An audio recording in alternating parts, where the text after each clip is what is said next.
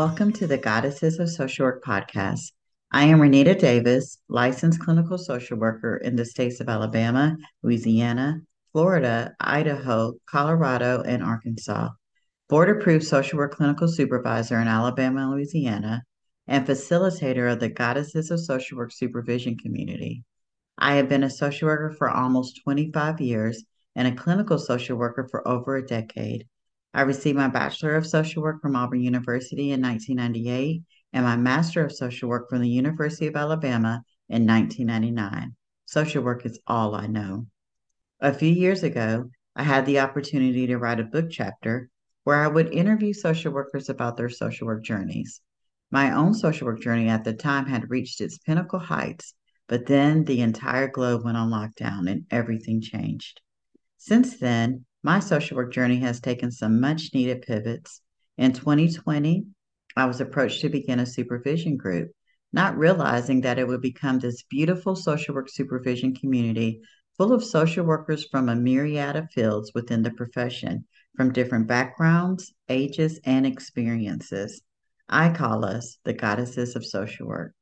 Don't get me wrong, we have some men who join our supervision community from time to time, but for the most part, social work is a female led profession, and our community represents what the profession overall looks like. Although I have 2 decades of experience in this field, I have learned so much from these women and men working toward their clinical licensure.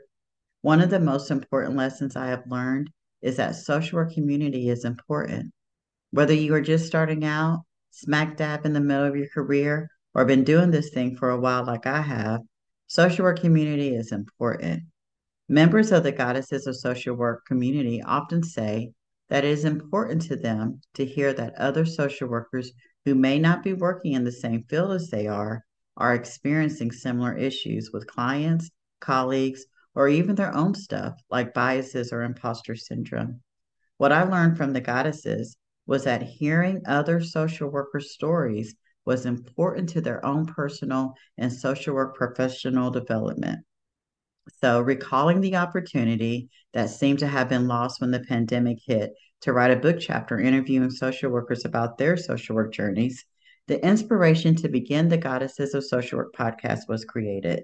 The healing of being in community just felt too good to keep to ourselves, especially after witnessing those outside of our community attending the continuing education presentations that we offer say time and time again how much they resonated with the stories those in our community offer when they put on their presentations. Being in clinical supervision isn't for everyone. It takes time, effort, and money, and or it's not everyone's goal to pursue clinical licensure. That, however, should not negate the experience of community. So we invite you to join our community, one interview at a time, with members of the Goddesses of Social Work, past and present. Listen to their stories, be inspired by their journeys, and know that you are not alone out here in this big old social work profession.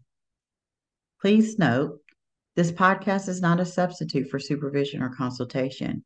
You should always follow the NASW Code of Ethics and your state guidelines regarding supervision or consultation. This is an offering to get the stories of social workers out there and to inspire you to live your best social work life ever.